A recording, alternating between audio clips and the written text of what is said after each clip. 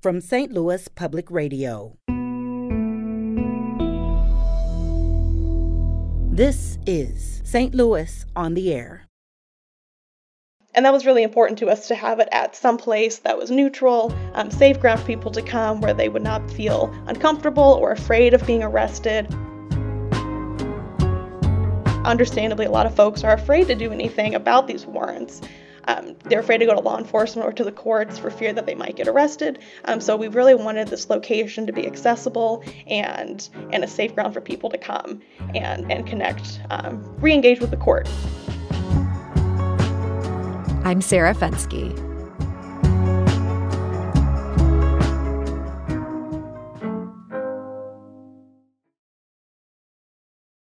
In the fall of 2020, advocacy groups and St. Louis County staffers came together to launch a new program. It was aimed at making the justice system more accessible by making room for it at a local library branch.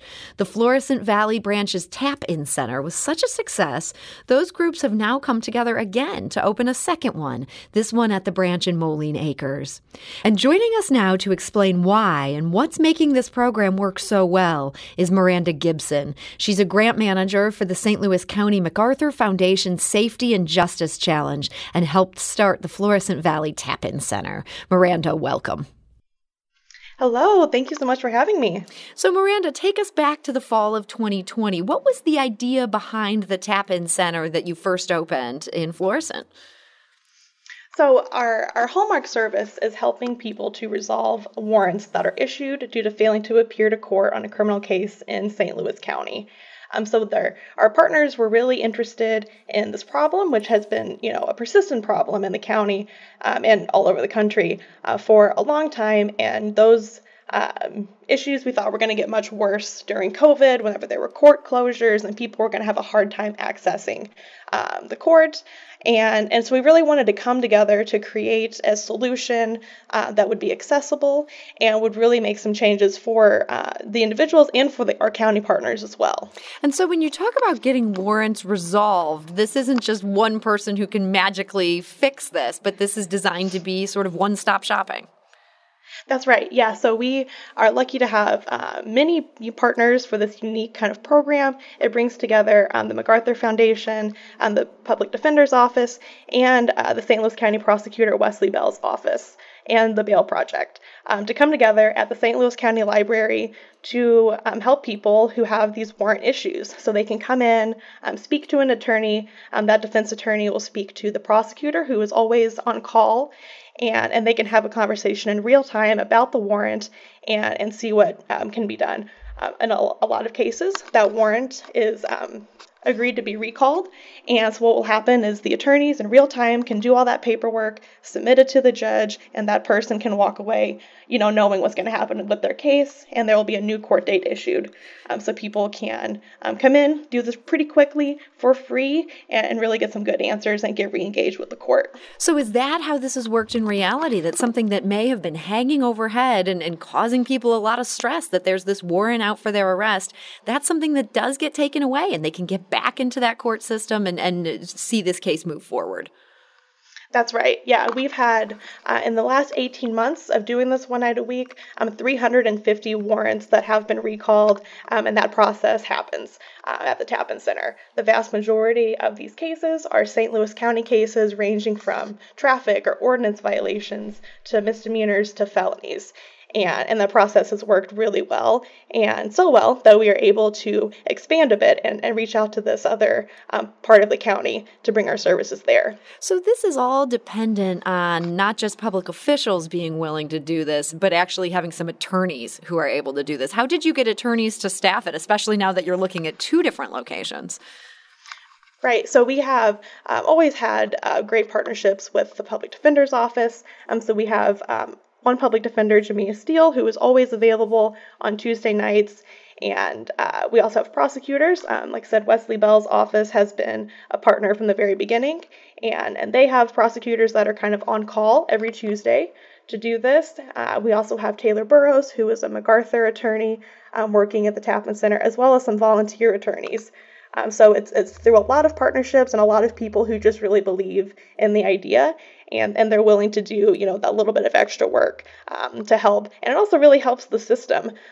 People, judges, attorneys, they want these cases to keep moving. So it's really a benefit for all of the partners that come together. So when you pioneered this was back in the fall of 2020, perhaps the weirdest, hardest time to get anything going. The pandemic was raging at that point. What kind of feedback did you get from these various stakeholders as to how this was working in reality?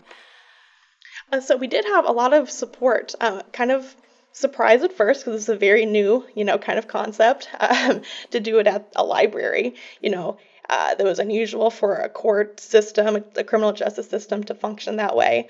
But we're very willing to try anything, try something, see if it works. So we really did have buy-in from, all of our criminal justice partners to be able to do this. And the library has been such a great host and partner with it as well. And that was really important to us to have it at some place that was neutral, safe ground for people to come where they would not feel uncomfortable or afraid of being arrested. Understandably, a lot of folks are afraid to do anything about these warrants. They're afraid to go to law enforcement or to the courts for fear that they might get arrested. So we really wanted this location to be accessible and a safe ground for people to come and connect, re-engage with the court and connect in that way. Yeah, the fact that you've been able to clear up 350 warrants, that feels kind of like the proof is in the pudding. People are using this. Was it hard initially to get the word out? Like, yeah, not only this is a safe place, but you can do all this at the library. Right. Yeah, it was slow to get going a bit, just because it's so unusual, right? And so it was. It took some time. Definitely word of mouth has helped. People referring their friends and their family. They tell people like, no, this is a real system. It really works. I was helped, and so getting that word out has just been a slow and continuous process. And yeah, just kind of making what we do apparent by the people that we help, and getting the word out there. So we should note, in the process of getting the word out there, the Tap-In Center at the Florissant Valley branch is open every Tuesday from 6 to 8 p.m. And now, on the first Tuesday of the month, also from 6 to 8 p.m., this is now open at the Lewis and Clark branch. That's 9909 Lewis and Clark Boulevard in Moline Acres. So when did you get that second one then up and running? So our first kind of opening night was on the first week of April, and our next will be May 3rd. So we've just kind of started, we've just kicked it off, and so we're excited to see in the coming months, how much traffic we can get there, and we might be able to expand to other days in the week, other days in the month as well. So the fact you're doing it just one day a month, that might well be a temporary thing. You're going to see what kind of demand you get. Exactly. Yep. So the first night of it, that was just a couple weeks ago. Did anybody show up? We had some people show up. It was a bit of a slower night, but that's all right. And we're really hoping that May 3rd we'll have some more folks come out there now that some word's gotten out there, and people are really working to share the good news. So Miranda, do you feel like you're creating something here that could be replicated? Other entities could look at this, that the libraries and sort of having these designated evening hours, this is something that makes sense. Oh, of course. Yeah. I would love to see this replicated in other areas. I really do think it's so beneficial, not only for the individuals that we help, but for the county government systems as well. From that perspective, we have a lot of success in terms of saving time and personnel and resources that might have otherwise been spent on, facilitating that arrest and detaining the person in jail, holding all these court hearings, for those 350 people.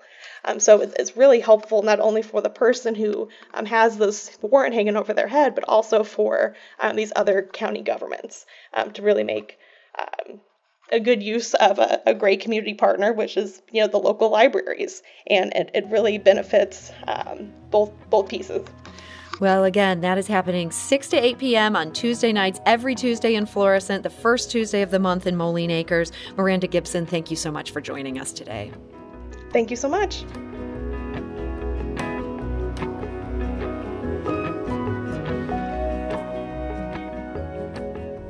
This episode was produced by Emily Woodbury with audio engineering and podcast design by Aaron Dorr. Our executive producer is Alex Hoyer.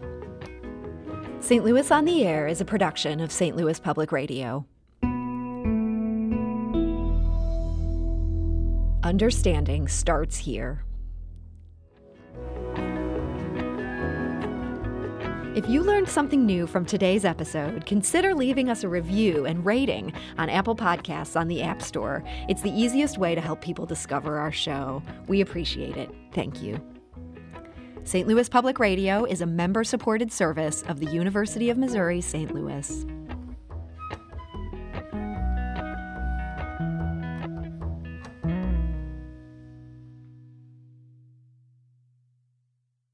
Support comes from the Missouri Forest Products Association, committed to conservation and careful management of the state's forests to make them more resilient and better habitats for wildlife. ChooseWood.com.